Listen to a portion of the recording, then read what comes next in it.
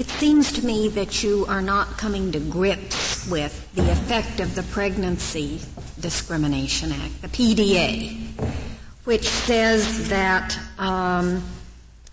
female employees affected by pregnancy shall be treated the same for all employment-related purposes as other persons not affected but similar in their ability or inability to work.